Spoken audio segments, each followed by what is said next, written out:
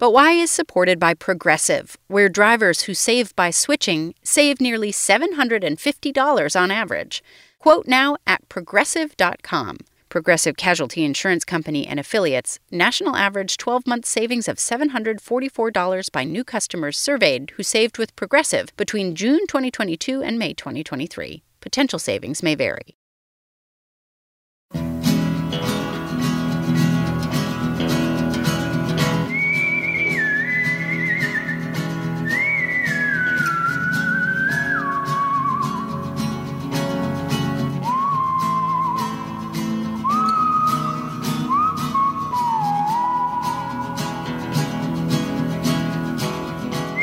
This is But Why, a podcast for curious kids. I'm Jane Lindholm. Each episode, we tackle a question or questions from curious kids around the world. And we get help from some interesting and knowledgeable people who can offer answers.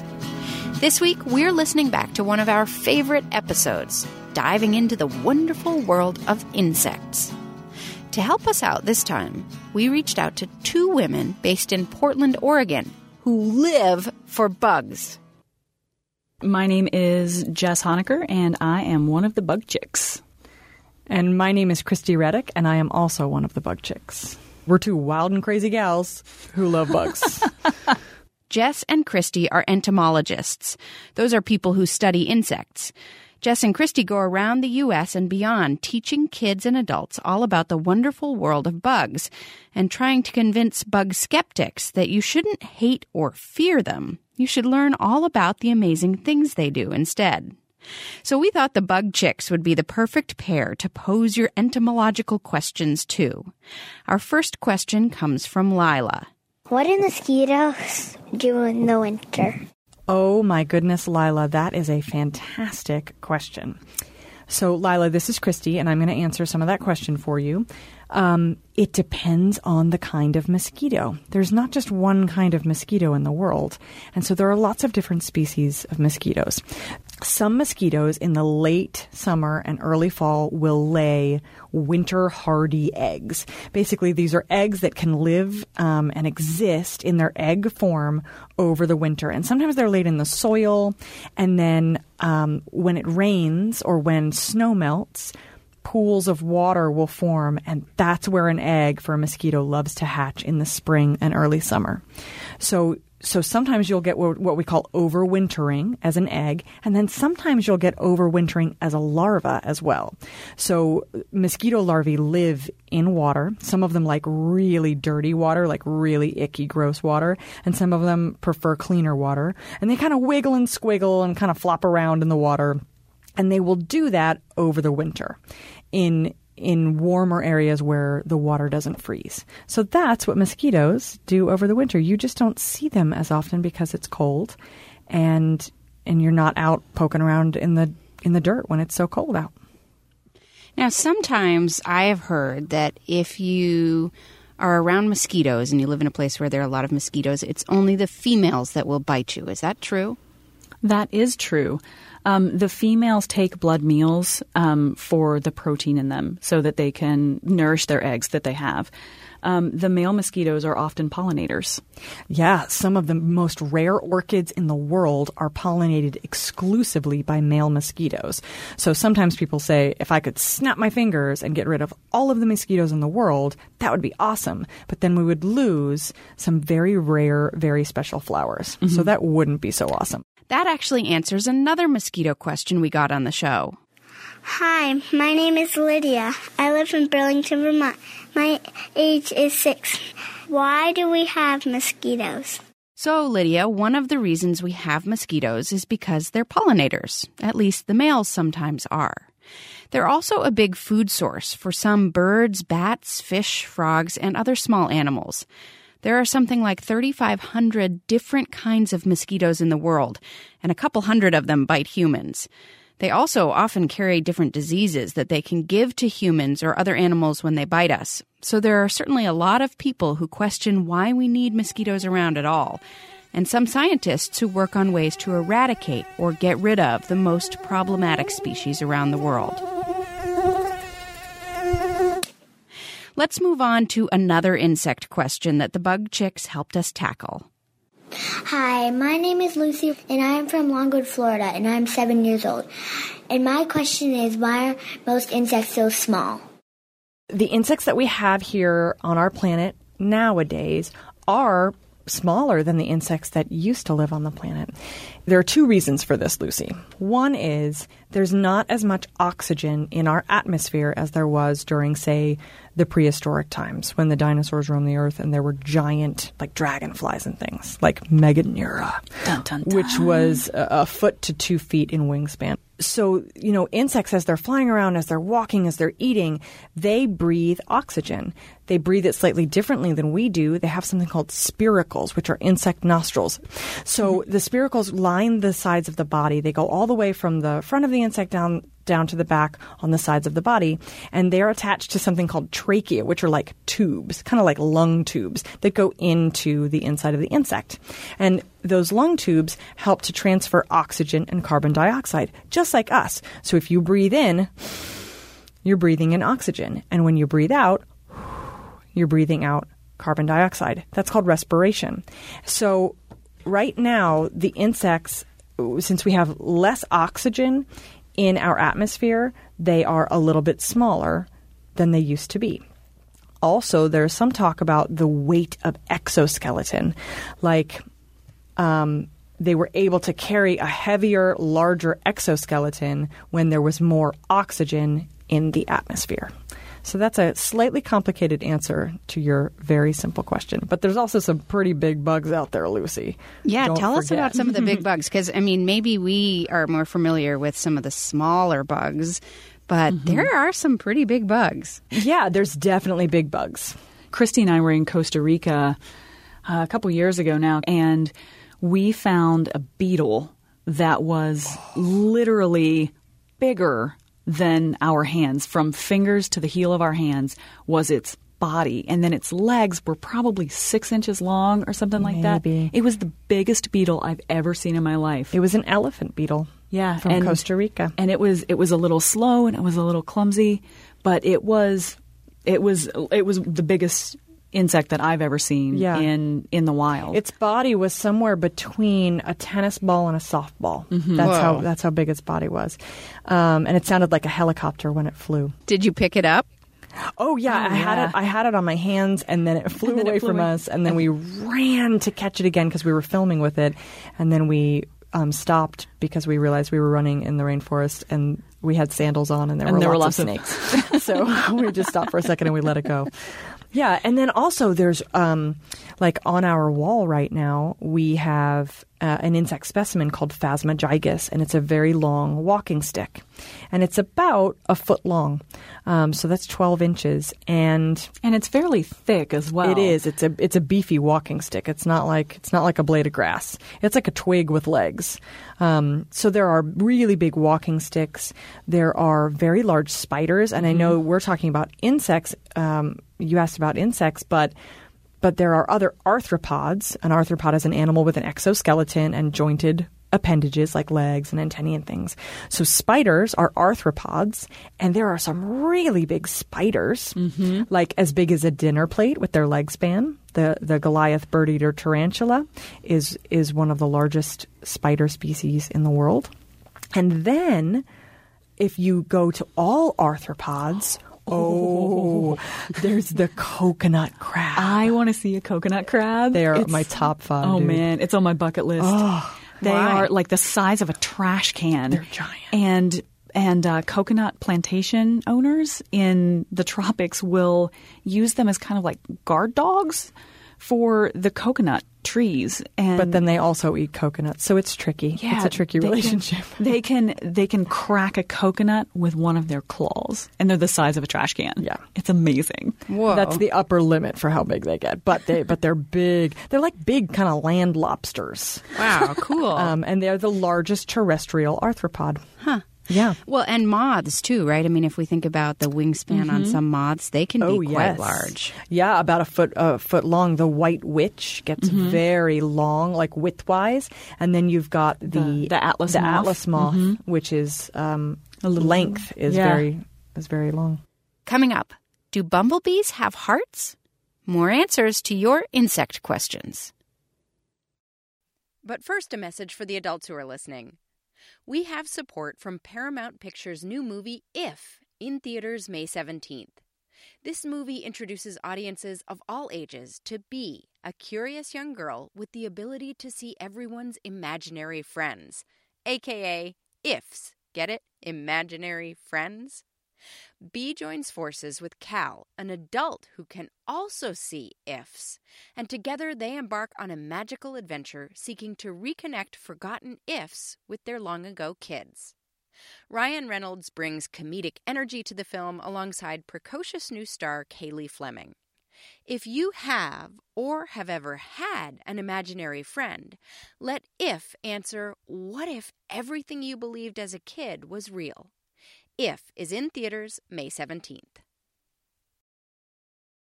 This is But Why, a podcast for curious kids. I'm Jane Lindholm. This week, we are answering questions about bugs with the Bug Chicks, Jess Honecker and Christy Reddick. Jess and Christy are entomologists. Those are scientists who study insects. One of the questions that came into the show has to do with bumblebees. My name is Dylan. I live in Jericho, Vermont. I'm 7 years old, and I want to learn about bumblebees, so I'm asking this question. Do bumblebees have hearts? Oh, that is an excellent question. So arthropods, and bumblebees are arthropods, have a different kind of circulatory system than we have. Their heart, they do have a heart, but it's a long tube and it runs along the top of their back. It's on the dorsal side.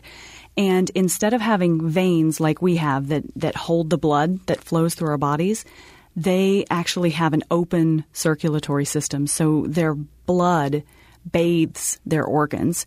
And if you have ever been in the car with your folks or with friends, parents, and you run through like a swarm of insects or something and you sort of see that yellow-green splatter on the car, that is bug blood. That's called hemolymph. It's really cool. And then the heart, it's like an open tube. Kind of imagine a straw, right? Mm-hmm. If you can imagine a straw, and it goes from the head of the insect down to the abdomen on the back, along the back side. And then imagine if you poked holes in the side of the straw all the way down the side. Those holes are called ostia, and they help pump the blood in and around the insect body. Now, in case what Dylan is really asking is something more like, do bumblebees have feelings? Oh, we know that our emotions in humans come from our brains, but often we say, oh, my heart hurts, I miss you, or I'm sad because my heart feels bad. So do bumblebees have feelings? They don't have feelings in the same way that humans do. And also, we attach an idea of a feeling to a feeling that we have. So like when you say, my heart hurts, I miss you, we're putting words to that feeling to try and describe what it is. So obviously, bumblebees don't try to describe to their friends what they're feeling in the same language that we do. Now, that does not mean there's a lot of discussion about whether or not insects feel pain. So Jessica mentioned the dorsal heart. If you go down the belly, that's where their nerve cord is, but it's not like it's not in a spine like us. They're invertebrates, so they don't have the vertebra bones, but they do have a nerve cord that runs down from their head down their belly all the way to the end of their abdomen. And they have what's called ganglia, which are like nerve centers, kind of like mini brains. So they've got a ganglia for their first pair of legs and second pair of legs and third pair of legs. And then they've got little abdominal ganglia, and they've got two ganglia in their head, one that kind of operates their mouth parts and one that operates their kind of brain center, what we would think of as a brain center. So there's a lot of discussion about whether or not insects feel pain because they do have these nerve cells. Some people believe that they do feel pain. Some people believe that they don't. But we at the Bug Chicks teach respect of all living things, and especially of insects and spiders because some people love to smash them.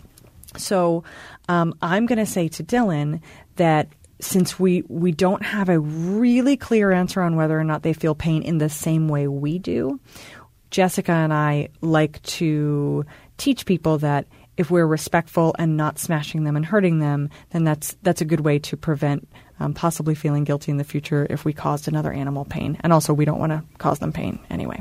But also, I want to say this. Insects, we are learning so many cool things about insects. Like we're learning that some wasps have facial recognition. So they can recognize the people who live in the home where their nest is, and they can recognize strangers. So as we learn more and more about the abilities of insects and their sensory abilities, I think in the next couple of years, that question about pain will be answered. And about emotions as well. Yeah, or even if they're simple emotions. I mean, the beautiful thing about science is that you're always learning something new. And even the things that, you think that you know or think that, that's a common theorem can be disproved later. Sure. So it's possible. I don't know if it's probable, but I will say anything's possible. Right. Science is crazy. Science is crazy. Yeah. Well, and in my family, we have some beehives. We keep honeybees, and you can watch them communicating with one another in really interesting ways. So they have really interesting ways of communicating. They have relationships with each other, and they have, very interesting ways of communicating. So who are we to say that just because we don't speak bumblebee, we don't know what they're communicating with each other exactly? So they could be saying, that kid looks friendly. Yeah, exactly. Well, yeah, it's funny. I was gonna tell a little story about I was studying wasps down in Florida at the Archbold Biological Station, and I was out with the director, and he studies ants. And we were walking along this path, and this male carpenter bee came and flew right in front of us, and we kind of stopped and looked at it because we're bug dorks, and so we acknowledged the carpenter bee.